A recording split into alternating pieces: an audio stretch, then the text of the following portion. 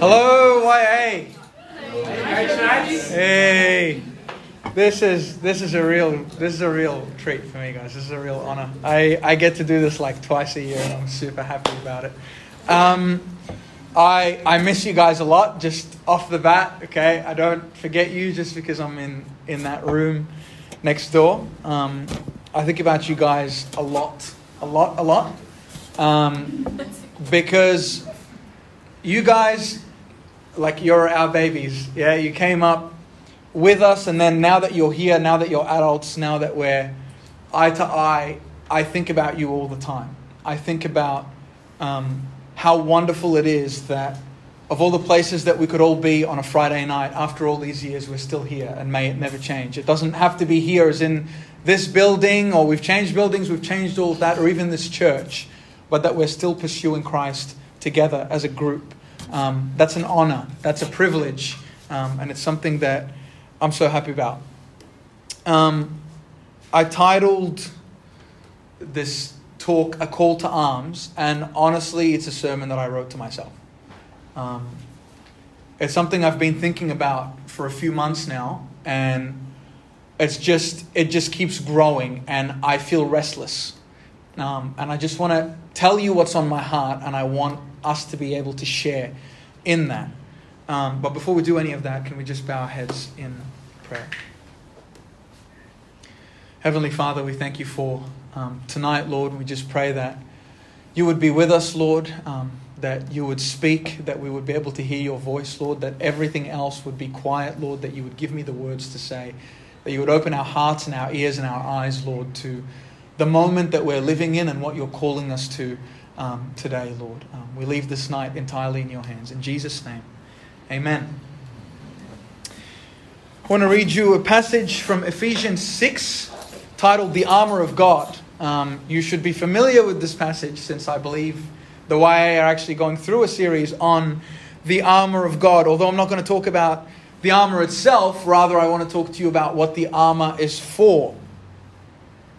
From verse 10, finally, be strong in the Lord and in his mighty power. Put on the full armor of God so that you can take your stand against the devil's schemes. For our struggle is not against flesh and blood, but against the rulers, against the authorities, against the powers of this dark world, and against the spiritual forces of evil in the heavenly realms. Therefore, he's saying, be strong, put on armor, you have an enemy, therefore, get dressed for the fight. Okay?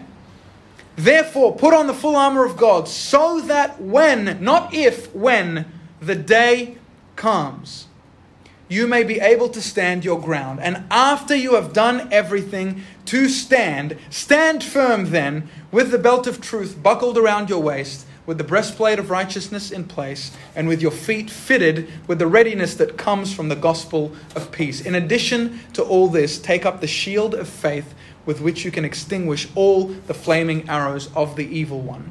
Take the helmet of salvation and the sword of the Spirit, which is the word of God. Who wears armor? Do you wear armor when you're going to bed? Do you wear armor when you're going to work? What occupation requires armor? Soldiers. The day you and I became believers, the day you and I came to Christ, we were translated, the Bible says, from darkness to light. You were fighting on a side without knowing it, and now you're fighting for the opposite side. But whichever side you're on, you're fighting. This is a call to arms. You're fighting one way or the other. But when you came to Christ, you've now been conscripted into Christ's army, and now you're fighting for the right side, hopefully.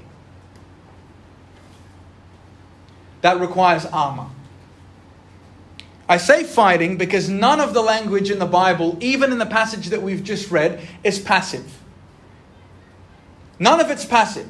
None of it, in any of Scripture, is you've just become a Christian.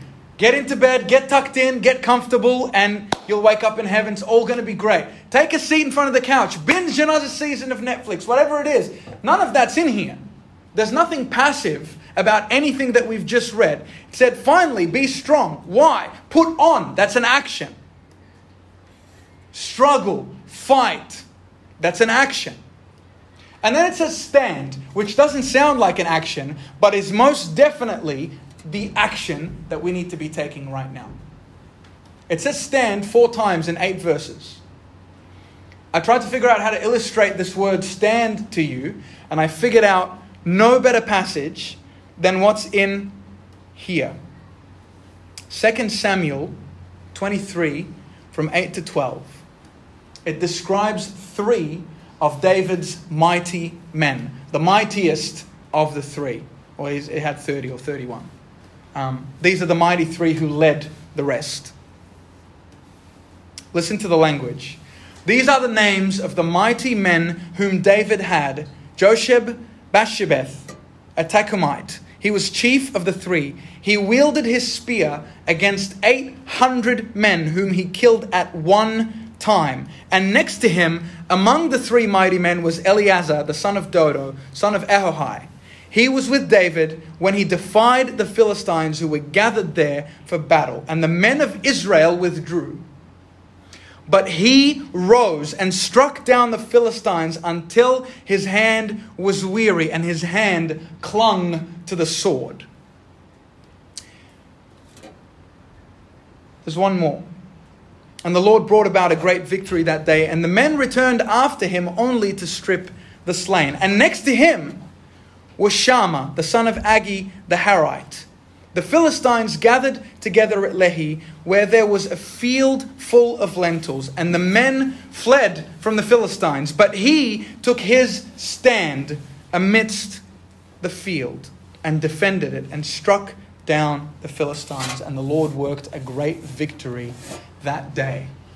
How passive do you feel that standing in any of these scenarios was? How much effort would it have taken each of those soldiers just to stay on their feet? Just to stay on their feet. What it's saying here is, having done all, put on the armor, fight the good fight, do all of these things, and having done all, to stand. Just stay standing, because it's going to take everything you've got. Everything you've got. Can you picture it? This man standing in a field, the sun is high, the sword in his hand, the army is at his back, and he's scanning the horizon, and finally he sees a great army approaching. The army behind him sees the enemy and they begin to retreat. But he grips his sword and stands his ground, because this is the moment he's been training for his whole life. This is the moment he's been expecting. This is the moment he's been waiting for. He's ready for this moment, and he's going to stand. He's going to stand. And he does stand. So when it says having done all to stand, that's not a passive thing. It's not standing still. It's staying on your feet in the fight of your life. That's what's happening here.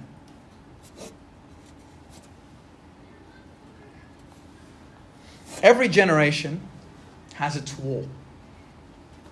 Every generation has moments that call for people to stand, that call them to step forward and to step up. Every generation has its war. From your grandparents to your parents, this is what's happened in the world. There was the First World War. There was the Second World War. There was the Cold War. There was the Korean War. There was the Suez Crisis, the Vietnam War, the Iraq War, the Rwandan genocide, the Afghan War, global diseases, natural disasters, all sorts of different things that have come in the time of your parents and mine, that caused them to step up, to fight for something. These are physical things that I'm describing, but nonetheless, they shook the world. You were living in peace, I don't know, 1941. Just going to school. There's a pretty girl who you're hoping to marry one day. You're going to uni, you're doing whatever, you're working, you're doing whatever. And all of a sudden, you hear a report that Pearl Harbor's been bombed. And all of a sudden, the Second World War has begun. Men are signing up to go to war. And your whole life has changed forever. The war has begun. What now?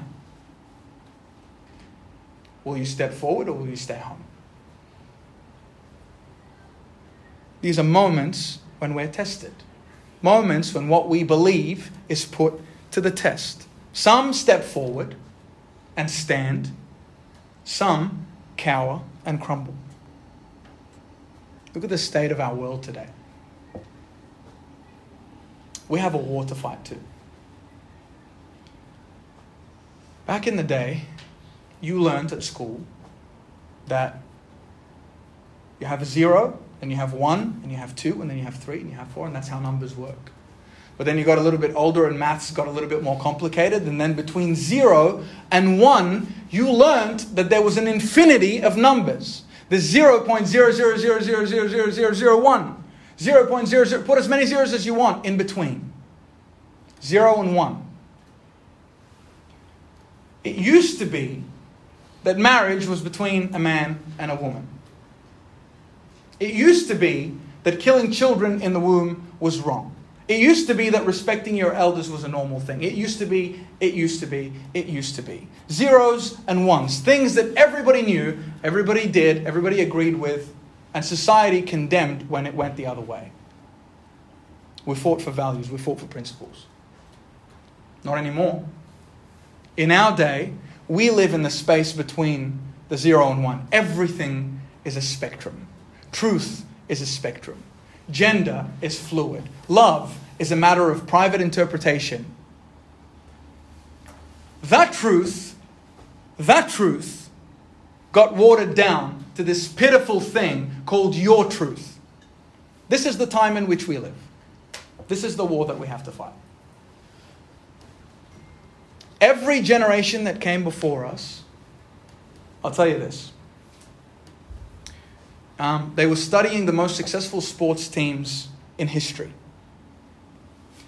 And in the last 100 years, the most successful sporting team in any sport on the planet is the All Blacks, the New Zealand rugby team.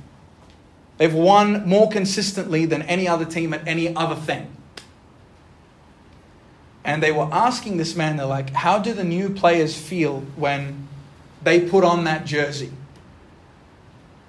And he said, every generation has their time in the jersey.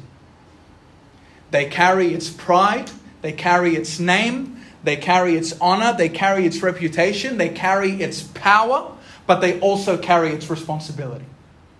The responsibility to uphold that name. The responsibility to uphold that victory. The responsibility to fight like it has been fought for every other time it has been worn by faithful men before them. So that they can wear it faithfully until they pass it on to the next generation that will carry on that victory. How many men have lived and died faithfully, enduring things that we can't dream of, for us to sit in this room and hear this message tonight? How many? All the way back from those who were boiled in oil and sawn in two in Paul's day. All the way to Charles Spurgeon and Billy Graham and Mother Teresa and everybody else in between who lived and died for the gospel. So that you and I could have the chance to wear that jersey today. But now that generation is passing. They're passing. Timothy didn't have Paul forever, right? There had to come a time when Timothy stepped up and took Paul's place. There had to be a time when Joshua stood up and took Moses' place. Are we ready? Speaking of physical war, there's tensions all around. Who knows, maybe in the next decade China invades and we're actually plunged into a genuine war. I'm just trying to bring home a vivid physical reality to you of something spiritual that's actually happening right now. Who knows? Who knows where we'll be and what we'll end up in? Are we ready? I'm not talking about for a physical war. Are we ready to fight the war of our time? Do we recognize that the jersey has passed down to us? Do we even recognize that we are in a war, that there is one? Or are we so comfortable? Are we so sleepy that we don't realize that we've been conscripted to fight a war? That we don't realize that that baton will stop being passed down unless we're actually carrying it faithfully.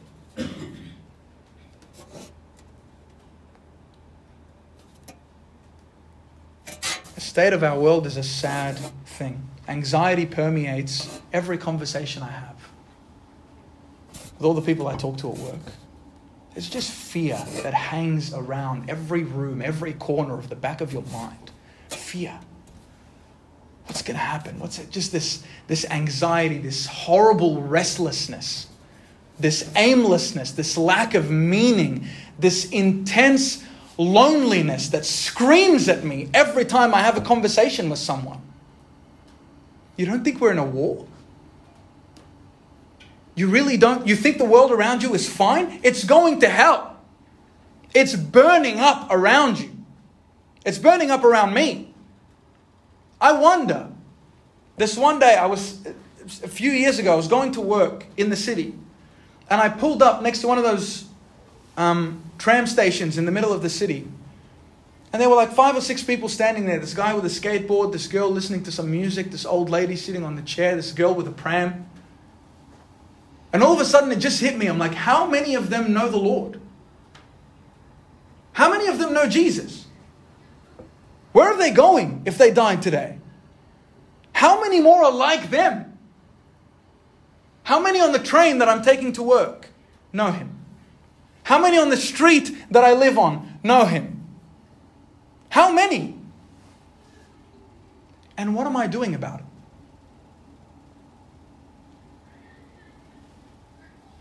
Silence in my mind. I'm too busy. But I make myself busy. I've noticed in my own heart, in myself, over the last couple of years, whenever I have a quiet moment, I find a way to fill it. My sister is sitting here. I can't hide from you. I can't be a hypocrite. I can't tell you something that isn't true. I find a way to fill it. I'll watch a movie. I'll aimlessly scroll through Facebook till 1 a.m. because I'm restless. But I can't be the only one who's tired of my own rest. I can't be the only one who knows I was made for more than this. I can't be. We have a fight. We have a war to wage. We have people waiting for us on the other side that need saving. And we have a real enemy. Now listen to this verse because I want to flip the switch for a second. Jesus says in Matthew 16:18, "And I tell you, you are Peter, and on this rock I will build my church, and the gates of hell shall not prevail against it." I pretty much for my whole life interpreted this verse to mean that I am setting up my church, and when Satan attacks it, he will not be able to defeat it. Right? Who else understood that verse that way? Okay? Or maybe you've never heard it before. Right? One way or the other. Let me read it to you again. "And I tell you, you are Peter, and on this rock I will build my church, and the gates of hell shall not prevail against it." But here's the thing. Gates are defensive structures, not offensive weapons. Listen to that again. Gates are not offensive weapons, they're defensive structures. Ladies and gentlemen, we are the ones attacking. We are the ones attacking. The gates of hell will not be able to withstand the attack. We're the ones attacking. The attacks you're seeing are Satan trying to defend his own territory. Different. We're the ones attacking. We're the ones called into the fight. We're the ones who are fighting from victory. We're the ones who know what the last chapter reads. We win. We win. It's for us to go and take that ground from the enemy.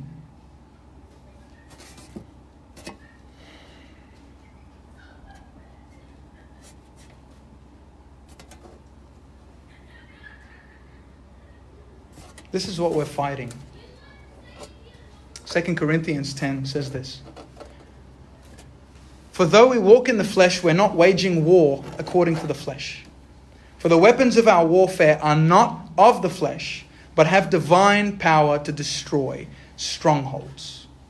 We destroy arguments and every lofty opinion raised against the knowledge of God, and take every thought captive to obey Christ, being ready to punish every disobedience when your obedience is complete. Strongholds, principalities, powers, gates, all waiting to be torn down. They come in three forms: the flesh, the devil, and the world. Those are your three enemies. Your flesh is who you are disconnected from Christ. Is every decision, every action, every thought that you have that is not empowered by the Spirit of God and in line with His Word.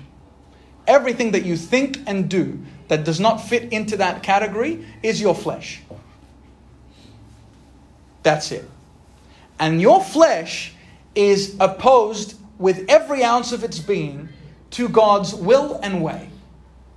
You have no capacity in and of yourself to obey Him in anything. The thoughts of man and his heart are continually evil, the Bible says. I sit there and I invent new evils in my mind, and so does the world. The heart is a perpetual factory of idols. I can't remember who said that, but it's 100% true. That's your flesh. You're fighting that. Right? Then you're fighting the devil, who is taking advantage of your flesh and using it to present things to it to entice you. Do you like this? Do you like this? How about this? How about this? You're fighting him because he's leading that rebellion. He's leading all of these thoughts and arguments and lofty opinions that you're there to tear down. He's the one presenting them. He's the one propelling them forward into the world. You're fighting him. And you're fighting the world. You're fighting the system that's been adopted by this enemy that's against you. Remember, you were translated from darkness to light. Now you're on the other side. So this world is hostile towards you. And if it's not attacking you at all, you have to start asking yourself why. If you have no opposition in your life as a Christian, you should be asking yourself why. I have an answer for you, but I don't think you're going to like it. What's the state of us? That's the state of the world. That's our call. And that's our fight. But what's the state of us in readiness to this fight? Remember, I wrote this to myself. We're lazy. We're distracted. We're divided. We are unarmed. We are unaware. And we are hiding in the dark. I wrote this for myself. We are drunk soldiers running naked and blindfolded onto a battlefield where a vicious enemy is watching, waiting, and more than willing to destroy us. How does that taste?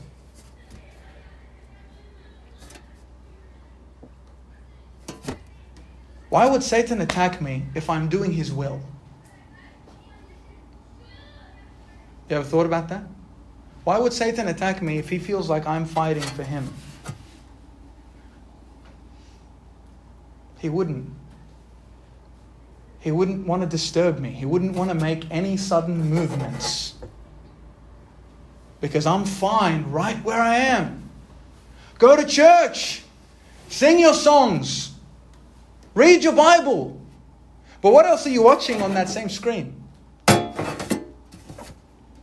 What else do those ears that listen to those wonderful worship songs listen to? When you have the urge to pray, what thought instantly pops into your mind to distract you and flit you away from it? When you think, I should really talk to that friend, but all of a sudden, it just all seems too hard. I'm thinking about an outing that we're going to do tomorrow and the possibility of it raining, and inside, I'm like, oh man, it might rain. If I can't even do that, I'm supposed to stand for a lifetime like those men in that field? Look at the state of us, guys. What is this?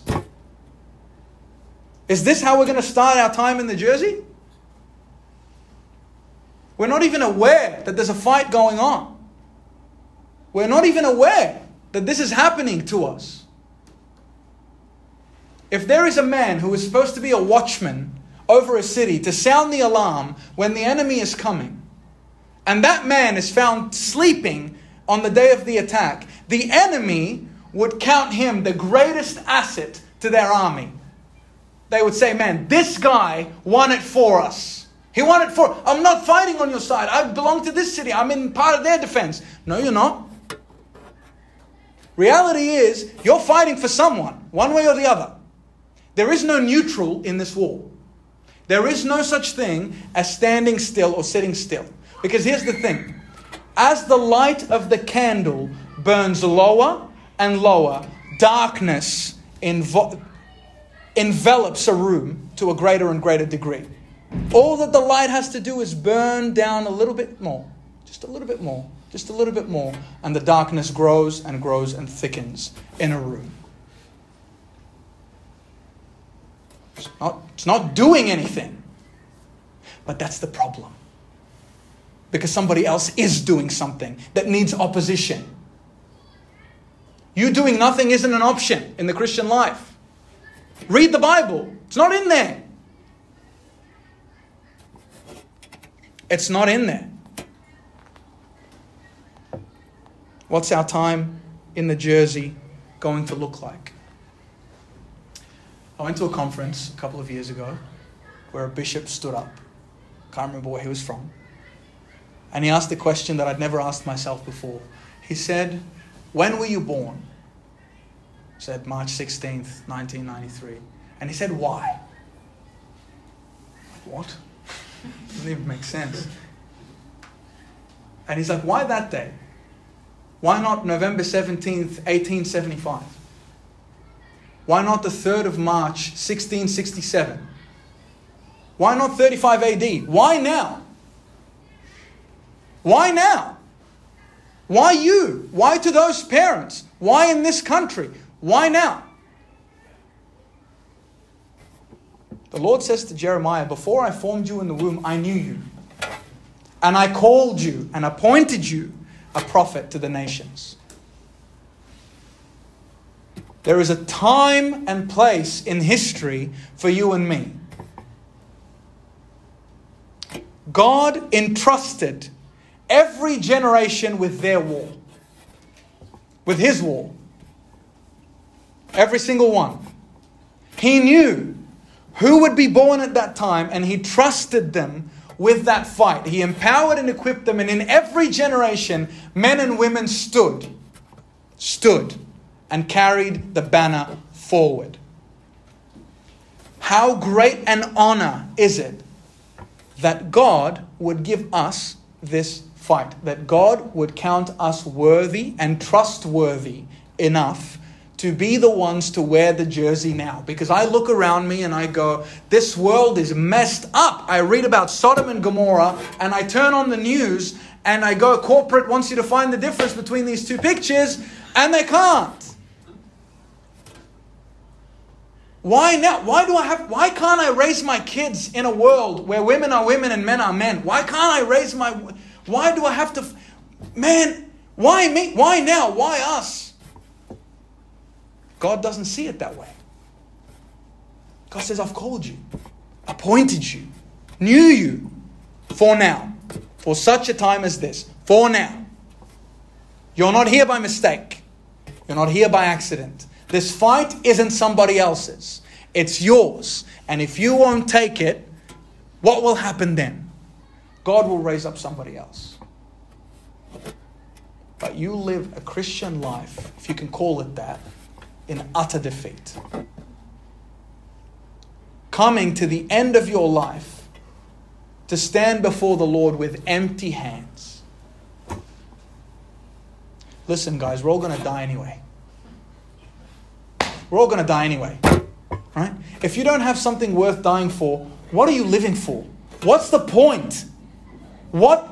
If there's nothing that evokes your emotions enough to want to die for it in its protection, in its service, then what do you have passion for in life that you want to live for?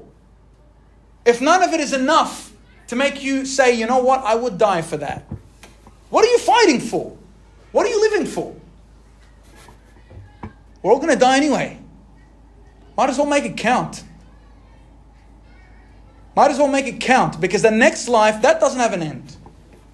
And its rewards last.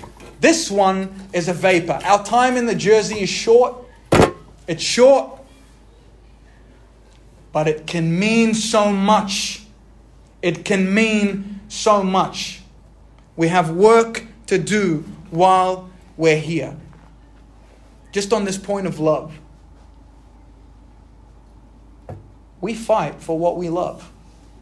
And so I wonder if we have no passion, no zeal, no courage to fight. Do we love?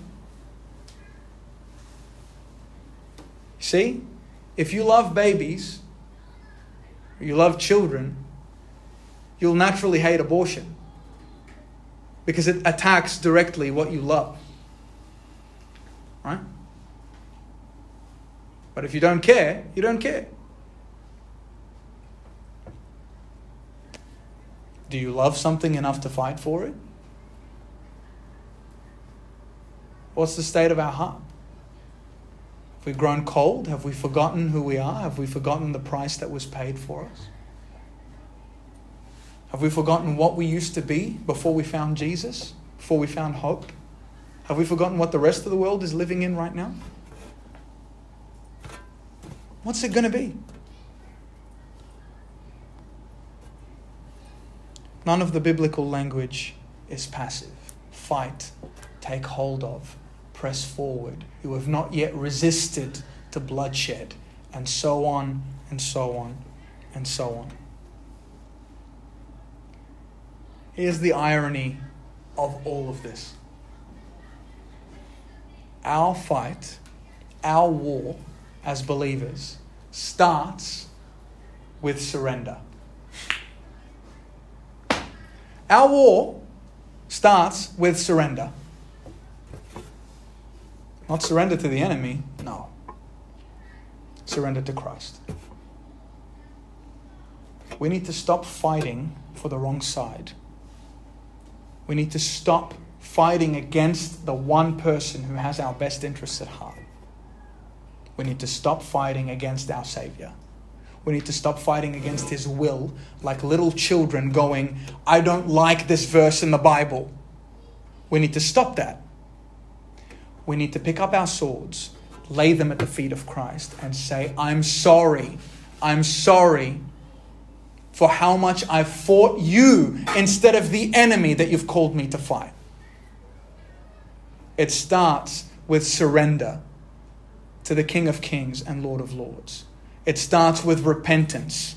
It starts with a recognition of where we really are as individuals and as a church. Before every great revival in the Bible, when the Holy Spirit did amazing things and God it was insane. You see every single time a group of people who come humbled and repentant before God, saying, Lord, we've sinned. Forgive us. We want to put away these things and we want to come together as one before you, united, saying, forgive us, have mercy on us. Use us for your ends, for your will and ways. And instantly, bang. Every generation. In the Bible and the ones that we know afterwards. Every generation. Our battle starts with surrender. Surrender to the King. So that we can actually fight the enemy we're supposed to fight. Because remember, you're fighting one way or the other. So if you want to fight this fight, you need to surrender first to the King. And then start fighting where you're supposed to. You want to know who the King is, who you're surrendering to? Let me tell you a little something about the captain leading this army. Revelation 19, verse 11. I saw heaven standing open, and there before me was a white horse whose rider is called Faithful and True.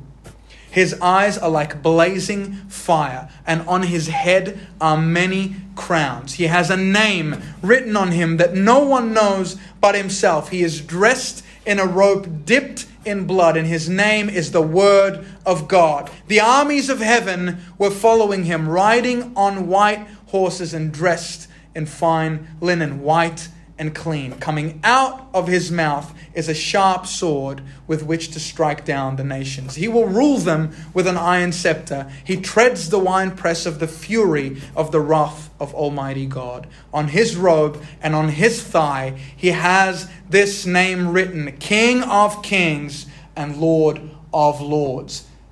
That is the commander of this army. Him. You want to fight him? Be my guest.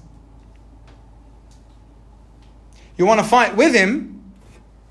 There's a robe and a horse and a set of armor waiting for you right there. How do we fight? By stopping long enough to hear his voice. Fighting looks different every day in every stage. Sometimes fighting means resting. Sometimes, this is definitely true for me, sometimes fighting means stopping my self-righteous attitude and my self-confidence in my ability to do whatever it is and rest so that God can be glorified. That's my fight some days. Some days, it's going to read my Bible or going out to put a tract in somebody's mailbox or whatever, instead of going, ooh, a new thing on Netflix that I really want to watch. Sometimes it's breaking out of my pattern to watch church on Zoom and actually go on a Sunday morning when they've reopened. Sometimes it's not holding in my tongue when that topic that I disagree with among my Christian friends, as soon as I'm faced with somebody in the world talking about it, suddenly I have no voice. And having done all, to stand, to stand, to stand, to stand, to stand. Keep that picture of a man standing alone in a field against an army, swinging his sword over and over and over and over again until the sun goes down and there is none left. Because that is the life that you've been called to till you close your eyes in this life. That's the image. Having done all to stand, is a man ready, scanning the horizon for the enemy, swinging again and again and again at everything that would take him or his eyes off of his Savior. I am preaching this to myself. This isn't me coming, going, join me here. I'm broken, screwed up, and tired of my own rubbish. I'm being called to live this life. We're being called to live this life. This is the only life worth living as far as I'm concerned. I'm not going to look back on my life and go, I'm so glad I worked till 7, this many weeks of my working career. I'm so glad I watched all of Friends 10 times and can quote that obscure... when a BuzzFeed flipping quiz comes on, I can quote that really obscure... Oh, you're a transponster. Really? Is this all it's going to be? Is this all it's going to be? I can't be the only one who knows there's more than this. But are we willing to fight for it? Are we willing to come together in humility and repent and surrender before the Lord? To fight for it.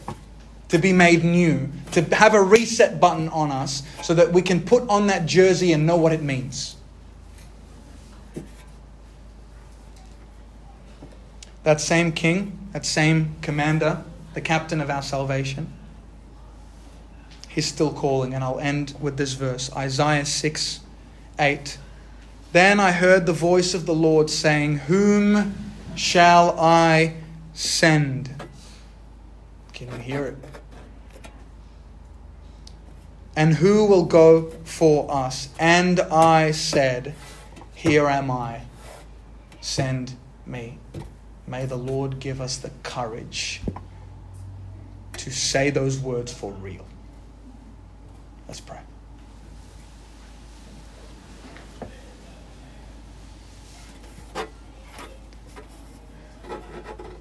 Lord, you know our frame, and you know that we're dust, Lord. You know our weaknesses, Lord. You're not unfair. You're not unjust, Lord. You're loving, you're holy, you're righteous, Lord. And your desire is for us. You loved us so much that you died for us, Lord. Died to give us life and life to the full. Lord Jesus, would you open our eyes to see you as our captain, Lord?